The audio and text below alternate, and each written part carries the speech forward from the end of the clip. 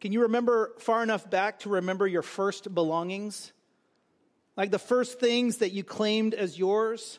Maybe you had a little treasure box or a shoe box or some kind of secret hiding spot in your room, and you had those precious little treasures. Maybe it was a toy or a baseball card or something like that. Can you also remember back to your brother or sister stealing your precious belongings? I can. It was traumatic.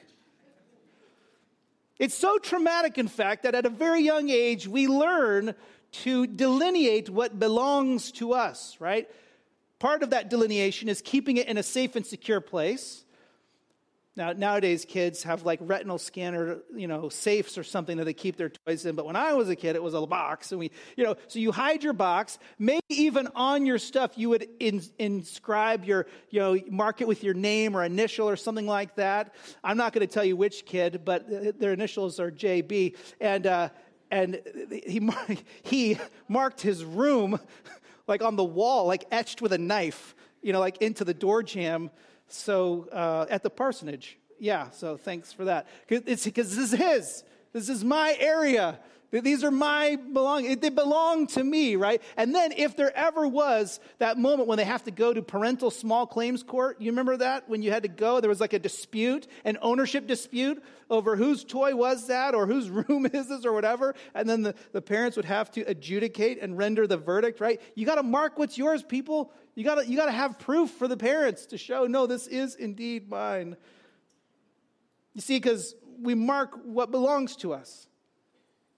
In the same way, in the book of Revelation, especially the part of this vision in chapters 12 to 14, remember God gave this vision to the Apostle John.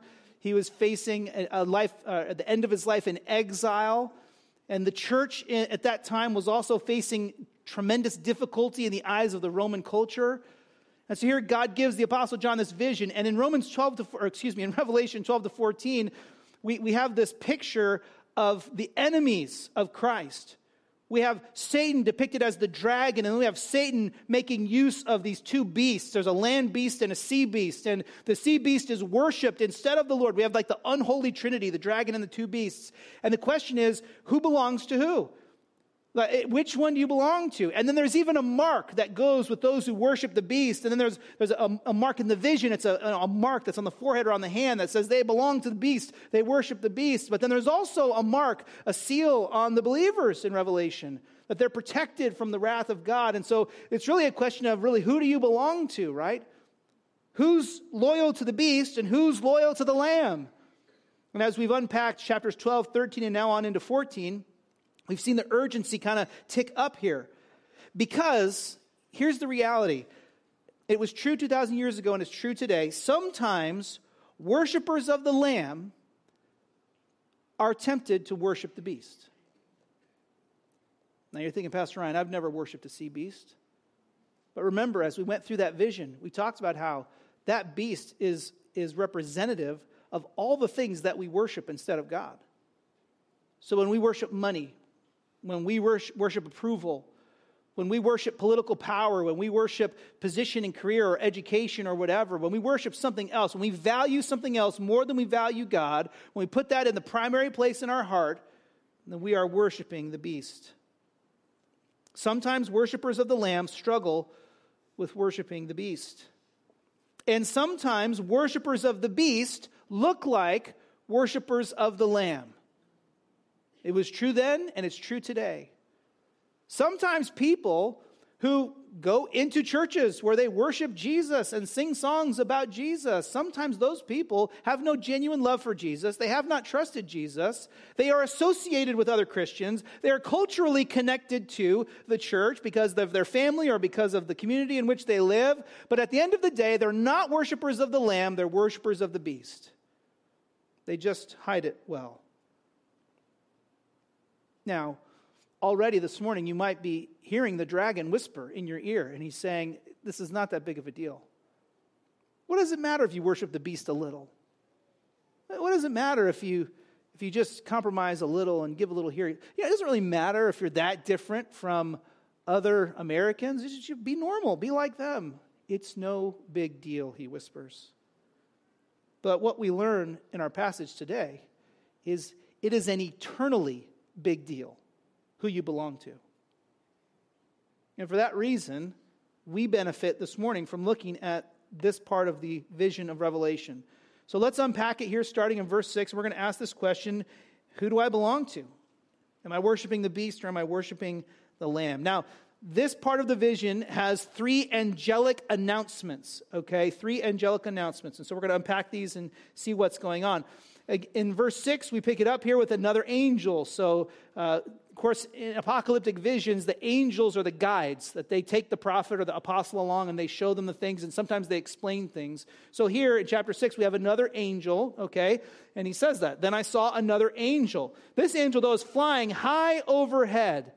Some of your translations might say in the midst of the heavens, but the idea is really high, okay, high altitude. With the eternal gospel to announce to the inhabitants of the earth, to every nation, tribe, language, and people. This angel is flying high because the gospel has to go everywhere. And this part of the vision is very likely a picture of the work of the church. That since Jesus' resurrection, he's commissioned the church to do just this, to go to all these nations, all these tribes, all these people groups, and to spread the gospel. And notice how he describes the gospel here, though. It's not just gospel. What does your Bible say? It's the eternal gospel. This is the thing that lasts forever. This is, if you're looking for the long-term investment, this is it, right? And so he says, here's this angel, and he's announcing the gospel throughout the whole earth, to all these different nations, tribes, languages, and people, right? It's going to all the different people groups. So the good news is being announced. There's a little debate here. Is this literally just the good news that Jesus died for our sins and rose from the dead? Well, it definitely includes that, but it actually probably includes the entirety of the biblical message, that God is the creator, and that as the creator, we were created to be in fellowship with him, but because of sin, we have broken that fellowship, and so we are not in fellowship with him without a remedy, without rescue, without redemption. And so the Messiah, Jesus, is that Redeemer, but those who do not trust in that Redeemer, those who do not take refuge in Jesus, they will ultimately face the judgment of God. So there are two destinies. One of two destinies for human beings eternally. And if you go to verse 7, he continues with this first angel's message here. He says, he spoke with a loud voice. Like, think about it as an angelic megaphone, right? Fear God and give him glory, because the hour of his judgment has come. Worship the one who made heaven and earth, the sea, and the springs of water. Now, if we unpack this message, the fundamental message here is a call to worship. So the terms fear God and give him glory, those are worship terms, right? So the idea is that to fear God means we have a realistic appraisal of God's majesty and his glory, and we respond in worship, in awe, with reverence, right, to the Lord. And so here, this is a faith-based response. It's not fear of God that I fear judgment. The angel's saying, no, fear God, meaning turn to him. Be in awe of him. Submit to him, he's saying. Give him glory. You remember in Romans chapter 1, when the Apostle Paul talks about the effects of sin on people, he talks about they exchanged the glory of the immortal one, and they exchanged it for what? To worship creatures, to worship animals, worship ourselves. And so here, this angel announces in connection with, or as basically part of the gospel proclamation, fear God, submit to God. Why? Verse 7. Now watch it. Okay, why? Fear God, give him glory, worship God. Why? Because the hour of his judgment has come. As John receives this vision in the first century, this is a component of, or one of the dominoes that has fallen in light of the death and resurrection of Jesus. You know, do you remember, I don't know if you remember, but in Mark chapter 1, verse 15, we have a summary of Jesus' preaching of the gospel. And Jesus says there in Mark 1:15, the time is fulfilled. The kingdom of heaven is at hand. Repent and believe the gospel. But the time is fulfilled, that's kind of an important phrase, because what Jesus is saying is, I've come. Like, it's here. And his ministry, especially his death and his resurrection, that means we're in the last age. The world is now ready for judgment in the sense that there's nothing else yet to happen. Jesus can come and judge the earth. We're there. We're ready for it. So even in the first century, as John shares this message to the other churches scattered around in Asia Minor, he says, here, this message is for you as well, because the hour of judgment has come. There's an urgency to the worship question. Again, the dragon whispers, you could get to that Jesus stuff when you're older. That's something that you do in retirement. That's something you can do, once your kids are out of the house. But here the angel announces, fear God now. The time of judgment is here. It's imminent. Like this is your warning. And then he says, worship the one who made heaven and earth, the sea and the springs of water. We're getting really the whole picture, right? Worship, well, we're all going to worship. Well, who should we worship? Well, worship the Creator, the one who made it all. Don't worship the creation. Don't worship yourself. Worship God. The emphasis here on God being creator, it's not just that he created the universe, it's that he also sustains the universe. He didn't just create the earth, he created water. And there's a reference here to the springs of water. Why does that matter? Well, if you don't have springs of water, the water doesn't do the earth much good.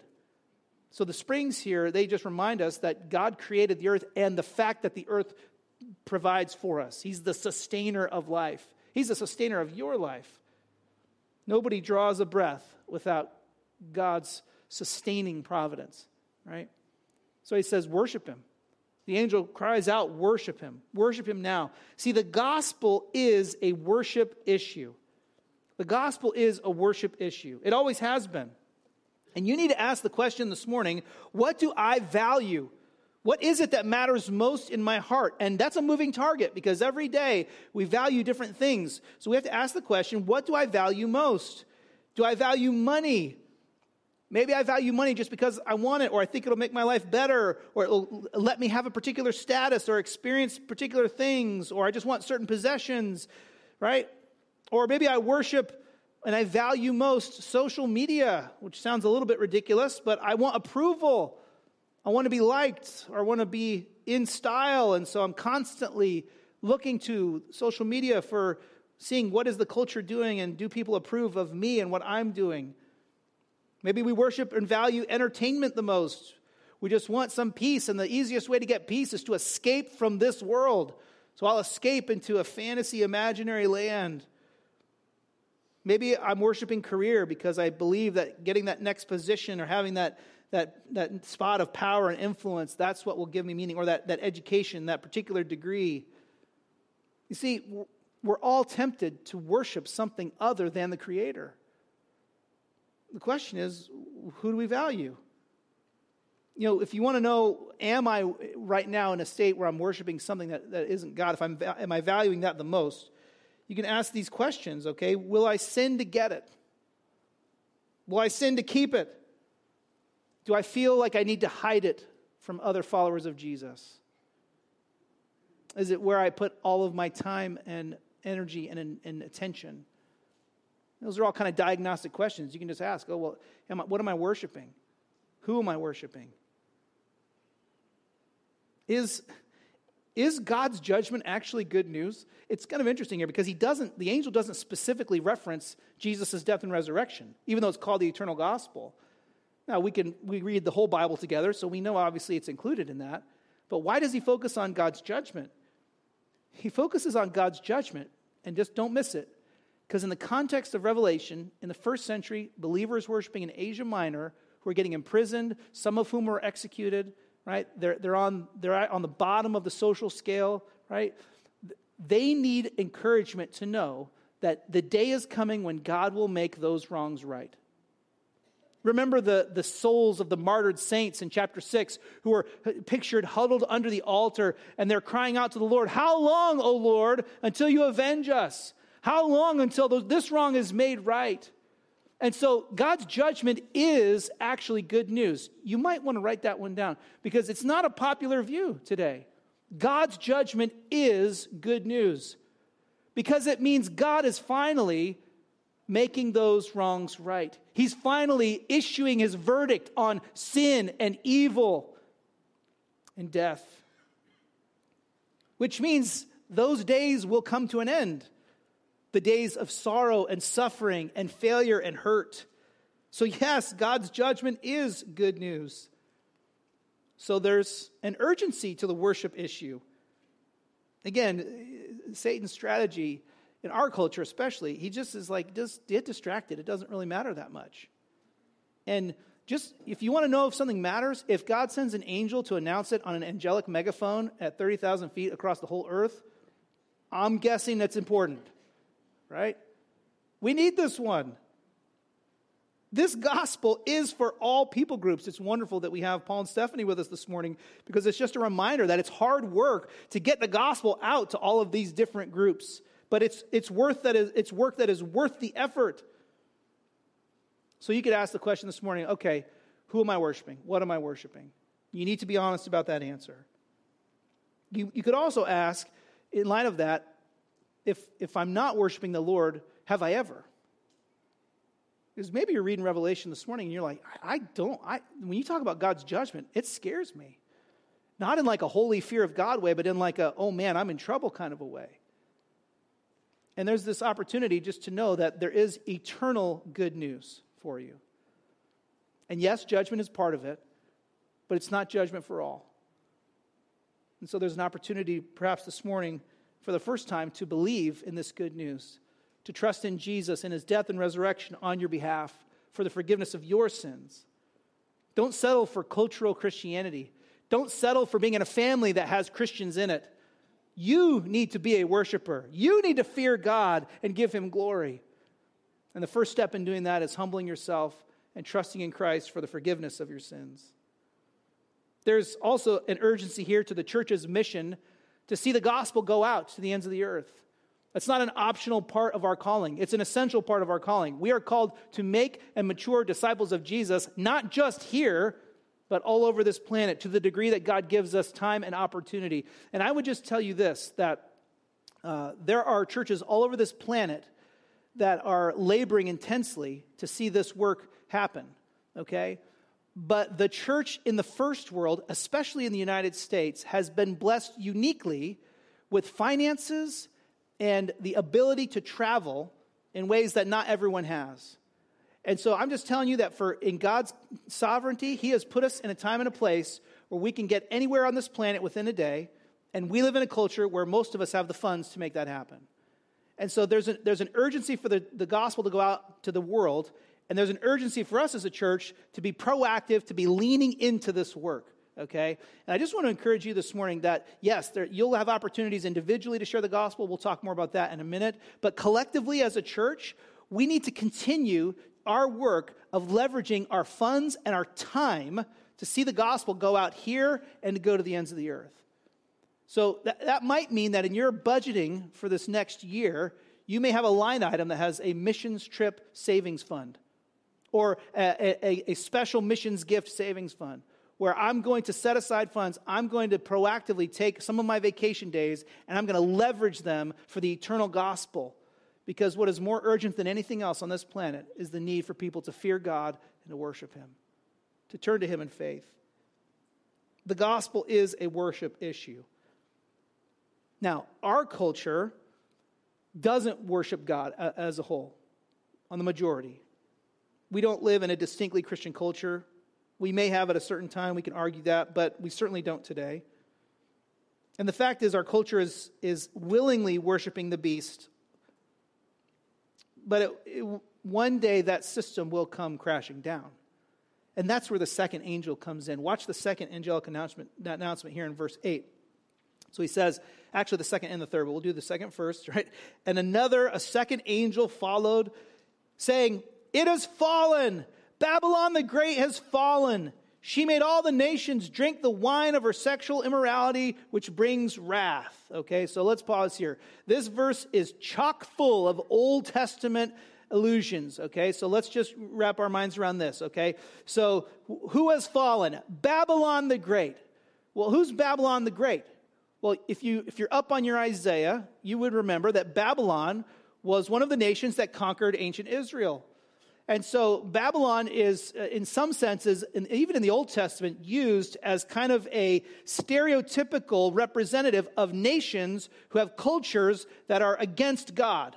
Just like culturally speaking, on the whole, they're standing in opposition to the God who created this universe. And part of that is oppression of God's people. Part of that is just the spreading of violence, of taking advantage of others, and of spreading the message of immorality. Now, the language that's used here is that she, Babylon the Great, made the nations drink the wine of her sexual immorality, which brings wrath. We're not limiting this here to sexual immorality, though. That's an Old Testament image for idolatry. In the Old Testament, idolatry is pictured as unfaithfulness, Israel's unfaithfulness to her husband, to the Lord. And so the idea here is that Babylon has this message. It doesn't matter who you worship, or worship the gods of Babylon, or worship the gods of our day, right? That's the message from Babylon. And so that message incurs the wrath of God. It brings wrath at the end of verse 8.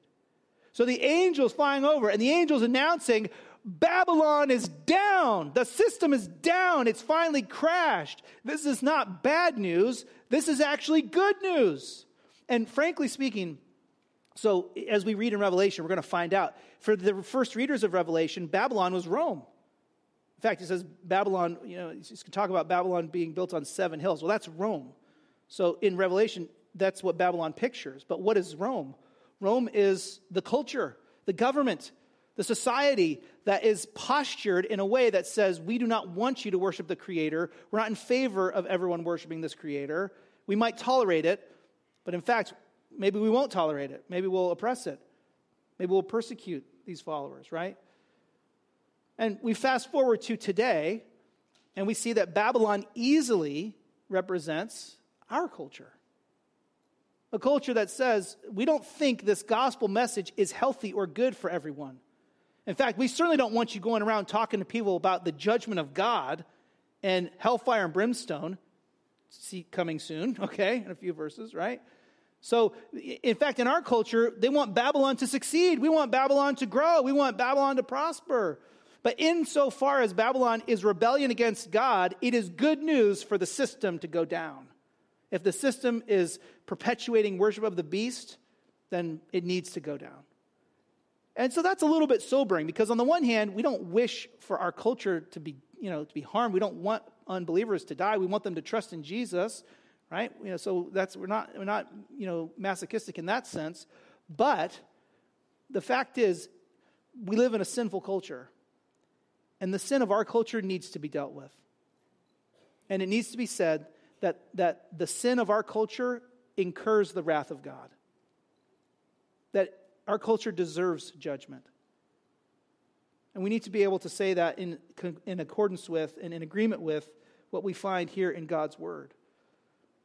Now, that judgment is not just for the leaders or the king of Babylon, right? It's not just for the rulers, especially the rulers we don't like, right? But actually, it's for anyone who has an allegiance with the beast, who belongs to the beast. Watch verse 9. We get to the third angel, and a third angel followed them and spoke with a loud voice. If anyone worships the beast and its image and receives a mark on his forehead or on his hand, he will also drink the wine of God's wrath, which is poured full strength into the cup of his anger. He will be tormented with fire and sulfur in the sight of the holy angels and in the sight of the Lamb, and the smoke of their torment will go up forever and ever. There is no rest, day or night, for those who worship the beast and its image, or anyone who receives the mark of its name. Did you catch the urgency in this announcement? Okay, here's the eternal gospel. The time of judgment has come. Worship the Creator. Babylon's gone down. The system is down. And the fact is, anyone who has allegiance to the beast, anyone who is marked as belonging to the beast, who is a worshiper of the beast, who has said no to the Lamb and yes to the beast, that person will also drink the wine of God's wrath. Again, that's another Old Testament image, the drinking of a cup of wine as God's wrath from the book of Isaiah. But the fact is, that's not reserved for just the baddest of the bad, the worst sinners, the most influential sinners. This is reserved for anyone who has rejected the Lamb and who belongs to the beast. And that cup of wrath is poured not mercifully diluted, but it is poured full strength. Some of your Bibles say unmixed. Unmixed, CSB is good here. Full strength with all of its potency. He will be tormented with fire and sulfur in the sight of the holy angels and in the sight of the Lamb. The fire is, of course, maybe a little foreshadowing there to the lake of fire that we'll see in Revelation chapter 20 at the end, the eternal destiny of all those who've rejected the Lamb, all those who worship the beast. That's where they're headed. And so that's highlighted here as torment, but it's torment that vindicates the goodness of the Lamb. So that's why it's in the sight of the holy angels and in the sight of the Lamb. It's because there's public vindication of the fact that the Lamb is truly glorious and good.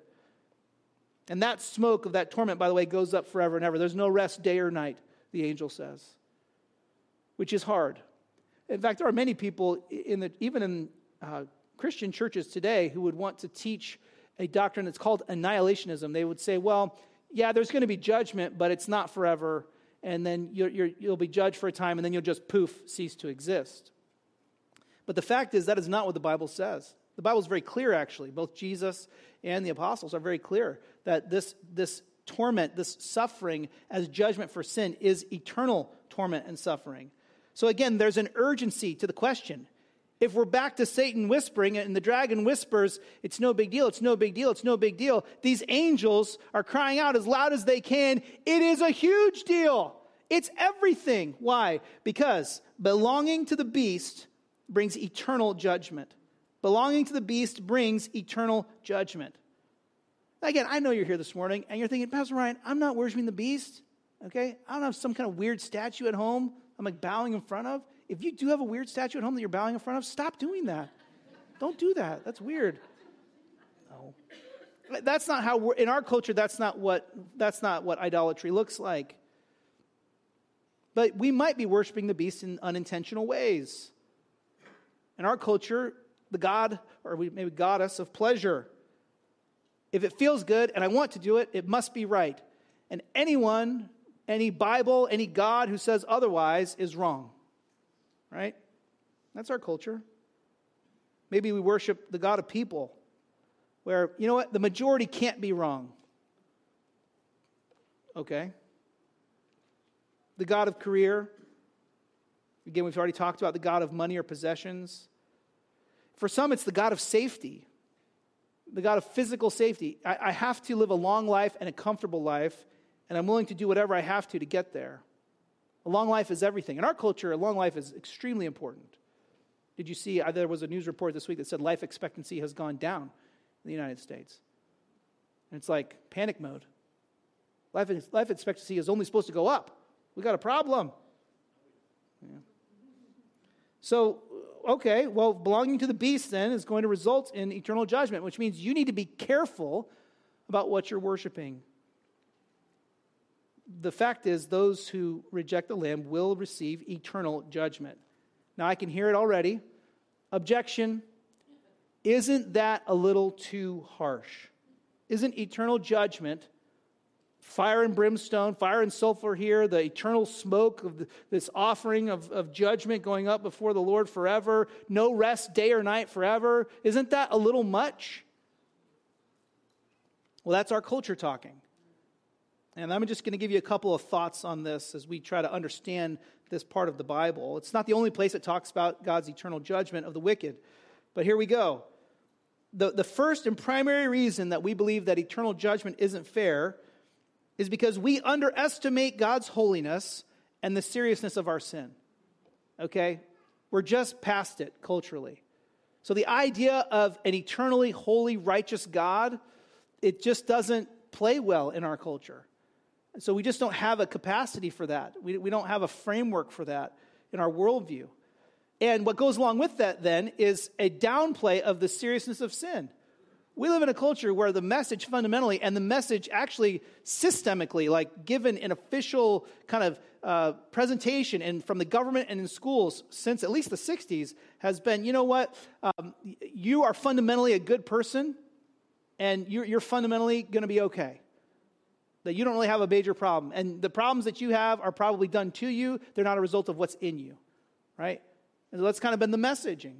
And so, and especially if you get in a context where people are going to be talking about sin, oh, that's too much. We just can't. It's too negative. We can't have that. It's harmful. In today's day and age, they would say it's psychologically harmful to talk about sin. Well, let's just take that worldview and let's try to map that onto, let's just say Isaiah chapter 6, another apocalyptic vision, where the prophet Isaiah is summoned into the throne room of God, and he is overwhelmed by the glory of God.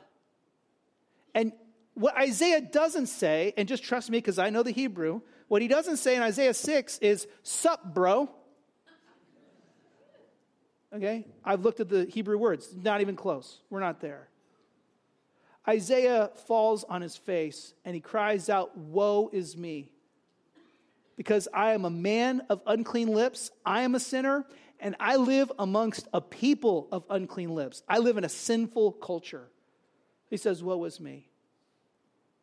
Now, there's no way we can give people the eternal gospel without confronting the fact that we are sinners who, outside of rescue, deserve eternal judgment. And just to complete that thought, though, before we run on, in the vision, what happens? God graciously calls one of his angels who takes a burning coal from the altar and touches it to Isaiah's lips to purify him, to cleanse him from sin with the sacrifice, with the coal from the altar. So sacrifice takes away sin, right? And there's a little foreshadowing of the gospel right there, that God provides the sacrifice to take away sin, so that even though, yes, we are people of unclean lips, we can be cleansed and we can be rescued. So there's even good news in that moment of recognizing, wow, if I don't have any kind of covering, if I don't have any kind of atonement made, I do deserve eternal judgment. The second reason why God's eternal judgment is fair, or why we might struggle with it, or why we need to be okay with it, is that God's judgment is retribution. Meaning, the goal here is for God to make wrongs right. Okay? His goal is to make wrongs right. And ultimately, there must be a judgment of evil and sin to get that done. So there's no way around it. And so this idea that wrongs can be made right without there being retribution, it's not realistic. It doesn't deal with the reality of things, of the situation on the ground. Thirdly, and maybe most significantly, as we think about the eternal nature of God's judgment, ongoing punishment for sin is likely due to the fact that sin and rebellion against God continue in the hearts of unbelievers for eternity. We have no indication that, as we'll get to the end of Revelation, that upon the end, all of a sudden, Satan finally repents. And the demons finally repent, and unbelievers finally say, okay, we want to be loyal to the Lamb now. They certainly will be aware that they picked the losing side. But the fact is, there's still an ongoing presence of rebellion against the Creator. They'll hate the Lamb for winning. They hate God for his righteous standard. And they'll hate the saints who humbled themselves and trusted in him. And that sin and rebellion, as it continues forever, warrants eternal judgment. So just be careful that the culture has not desensitized you to the fact that we need to realize that belonging to the beast brings eternal judgment. Now, when we think about this image of drinking the cup, Babylon the Great, they forced everybody to drink this cup, and everybody went along with it and drank the cup. And anybody that worships the beast, they're going to drink the cup not of pleasure, but of judgment. Right? There's an irony in that. Oh, drink it, it's going to be great. No, it's not great. You're drinking unmixed, full-strength judgment from God. That's what you're drinking, right? As we think about that, it's scary. But we just need to acknowledge that reality, that it is true, that sinners deserve judgment. But I just want to encourage you with the fact that when Jesus was headed to the cross for us, and he's there praying in the Garden of Gethsemane the night that he would be betrayed, and that's a one-way ticket from the garden to the cross there. You remember as Jesus prayed to the Father, he said, if it's your will, let this, what did he say? Cup pass from me. But not what I will, but what your will be done. And when he says that, what Jesus is saying is, I will drink the cup for them. The imagery that Jesus is drawing on there when he prays about the cup, he's talking about the cup of God's wrath. The same exact thing described here. And you know what Jesus said? He said, I know they're sinners and they're people of unclean lips and their culture is a disaster and all of that, but Jesus said, I'll drink the cup for them. I'll drink the cup for you. I'll drink the cup so that instead of belonging to the beast, you can belong to the Lamb. That's why it's eternally good news. That's why it's an eternal gospel. Because Jesus has made the way for sinners to become saints. He's made the way for rebels to be rescued. And How did he do it? Well, he did it by drinking the cup of God's wrath against sin. And that's exactly what he experienced when he was hanging on that cross. Painful as it was physically, what hurt the most was Jesus drinking that cup, the cup of God's wrath for your sin and for my sin. And he did it because he loves us, and he did it to rescue a church for his glory. There's a sobering reality here that we must be vigilant, lest in the end we prove we don't belong to the Lamb, we belong to the beast. Watch verse 12, as now we have kind of a conclusion. And this is either continued words of the angel or possibly the Apostle John. Most translations take it as continued speech from the angel. Verse 12, there he says, this calls for endurance from the saints who keep God's commands and their faith in Jesus. So if you just pause there at verse 12, this calls for endurance from the saints. Now, we've had that already in chapter 13. It's repeated for us here. So you might be sitting here going, so what? Okay, big deal. So God's going to judge everybody and the end's coming. Okay, I get it. And those who belong to the beast, they're going to be judged forever. So what? Well, so what? Buckle up. That's the so what. Get ready to endure. You need to persevere now, because who you belong to, where your loyalty is, who you worship, that means everything in the moment. Not that it determines whether or not you're forgiven, but it shows your allegiance. It shows who you belong to. So that's why he says, this is a call for endurance. This calls for endurance from the saints. The promise is not, oh, I'm going to take the church out of the world and you're not going to experience any of these hard times. No, the promise is it is going to be really hard to stay loyal to the Lamb. That's the message. It's really hard to stay loyal to the Lamb. Like, that's not news for you and me. We know that. And we're not in a culture where Christians are imprisoned. It is really hard to stay loyal to the Lamb. So brothers and sisters, you got to endure. You got to prepare to run the race. You got to prepare that it's going to be a long one, okay? You're not going to phone this one in. It's not going to be a light jog around the neighborhood. This is going to be tough. Who are the saints? Those are the ones who keep God's commands and keep their faith in Jesus. Theologians call this doctrine the perseverance of the saints. There are many who say they believe. Well, who are the ones who have actually believed? Well, over time, we'll see. Those are the ones who keep their faith. Those are the ones who continue to follow the commands of Jesus. That's why there's an urgency to belonging to the Lamb or belonging to the beast. Because if you're struggling with worshiping the beast, and you struggle more, and you struggle more, you struggle more, you give in, and you give in, and you give in, and you continue to do that over time, and it's the consistent pattern of your life, and there is no worship of the Lamb, it's only worship of the beast, the only reasonable conclusion you can make is that you don't belong to the Lamb. And unfortunately, John delivers this vision in Asia Minor to churches where it was a mixed group, where some people were worshiping the Lamb, absolutely, but others were worshiping the beast. And so this is a call for endurance. And brothers and sisters, I know right now, today, that there are people in this room who are worshiping the beast. Your primary allegiance isn't the Lamb, and it never has been. And that is not okay. Because belonging to the beast brings eternal judgment. But belonging to the Lamb brings eternal rest. Watch verse 13. This is what we're all looking for. Then I heard a voice from heaven saying, and likely this is the voice of God himself, "Write, blessed are the dead who die in the Lord from now on." This t-shirt does not exist. I've looked for it. Blessed are the dead who die in the Lord from now on. What? There's a lot of blessings given in the Old New Testament, but this one's unusual. Blessed are the dead. What is he talking about? Well, the fact is that in churches in Asia Minor in the first century, they all knew people who had been killed for their faith in Jesus. And so here in the vision, God says, take this blessing to the churches. The blessing is that you'll never suffer and it's going to be easy life for you, right? And all that. No, the message is, blessed are the dead.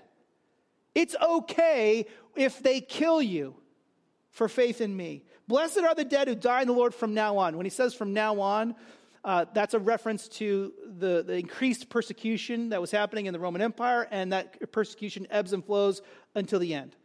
So from then on, and it doesn't mean there's not blessing for those who died before that time. He's just saying as the persecution increases, it's not like you're less blessed, okay? Blessed are the dead who die in the Lord from now on. And then, yes, says the Spirit. So here we have the Trinity, an agreement here, right, in this vision, saying, yes, this says the Spirit. The Spirit agrees. Why? So they will rest from their labors, since their works follow them. This is the picture. It's contrasting the fate of those who worship the beast with those who worship the Lamb. Those who worship the Lamb, should the Lord tarry, you'll die. You might die being persecuted. Probably not, but you're going to die. And whatever the sources of your death, you are blessed when you die in the Lord. Why? Because you are at rest. To be absent from the body is to be present with the Lord. Immediately upon your death, you will be consciously in the sight of God, in the state and near to God, in the throne room of heaven, enjoying his presence forever. And upon the resurrection, that kingdom of heaven comes down to earth. And you will be reunited with your body, and you will enjoy that peace forever. But notice the language here. Yes, says the Spirit, so they will rest from their labors. When is the time for hard work? The time for the hard work is now. The time for laboring for the Lamb is now. This is where it's difficult because of sin complicating things. This is why it's work to get the gospel out to the nations. So the message is, brothers and sisters, Christian, let's go. Let's do this work. Let's persevere, because upon your death, whenever day that comes, you will be at rest. And what follows you to heaven? Not your money, and not your worldly reputation, not your job title, and not even pictures of your grandkids, scandalous as it is that I would say that. What follows you? Your works. What does that mean? Your works testify to the fact that you were a follower of the Lamb. And just to be really clear, this is not a we do works so that we can get into heaven message. This is a your works, your transformed life is evidence of your faith message, right? But if your life doesn't show the works, that's a problem. That's a warning sign. Belonging to the Lamb brings eternal rest. This message is fundamentally repeated throughout the Bible. You remember Philippians 1, where the Apostle Paul, as he was in prison, actually, potentially going to be killed. He wasn't at that time, but it could have happened. And he wrote to the Philippian church, he said, to live is Christ. Yes. And then he said, to die is gain. Paul says, if they kill me, it's okay, because blessed are the dead. Blessed are those who die in the Lord from now on. To live is Christ, to die is gain. Brothers and sisters, does your life show that you believe this? We could go to 2 Corinthians 4, 17 and 18 there. I put it there in your bulletins. But this momentary light affliction is producing for us an eternal weight of glory far beyond all comparison. Why? As we look not to the things that are seen, but the things that are unseen. Because the things that are seen, your job, your career, your education, all the stuff, the material possessions, your phone, your house, your car, all that stuff, it's temporary, it's transient, it doesn't last forever. But what's unseen, our faith in the Lord, our worship of God, our pursuit of the Lord and the decisions of our life, what's unseen, he says, is eternal. That's the whole 2 Corinthians 4, Paul's like, it's okay that we got beat up for your sake. It's okay that we got beat up for your sake. Because it's not about my body. Belonging to the Lamb brings eternal rest. This rest is what you're looking for.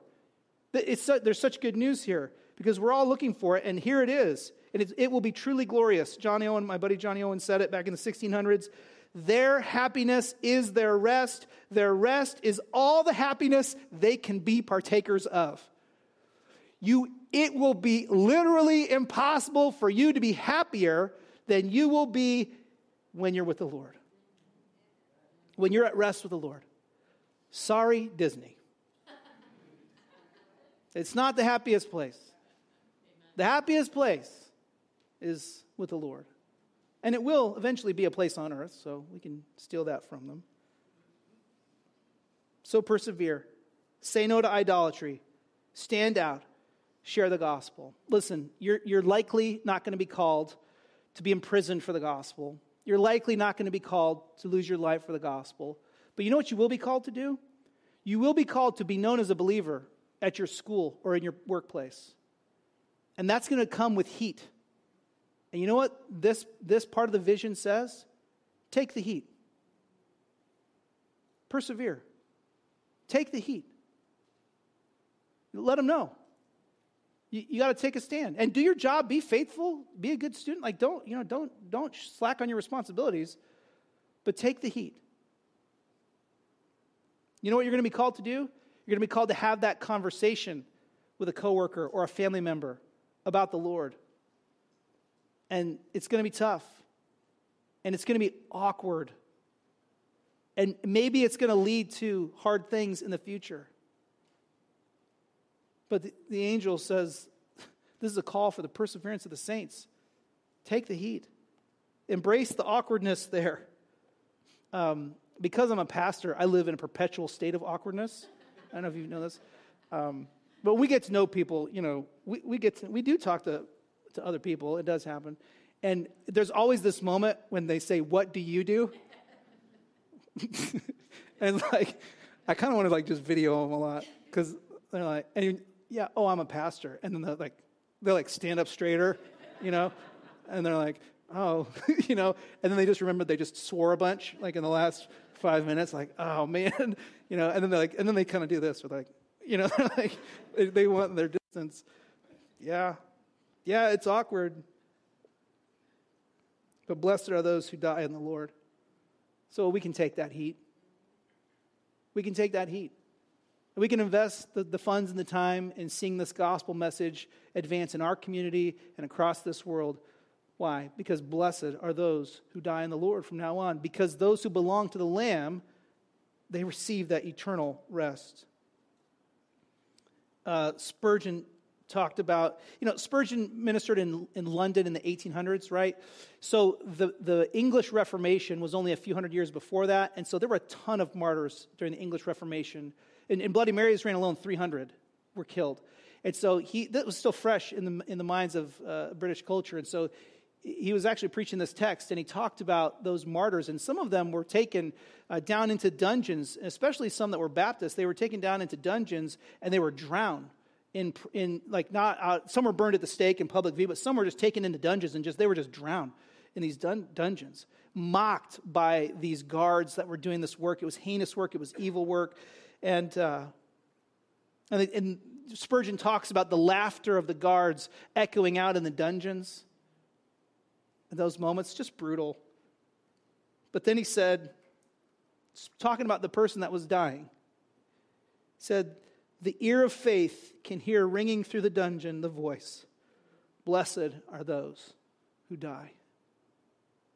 Blessed are those who die in the Lord. And Spurgeon's like, they paid the price. But they didn't die in vain, and they didn't die hopeless. They died experiencing transition into eternal rest with the Lord.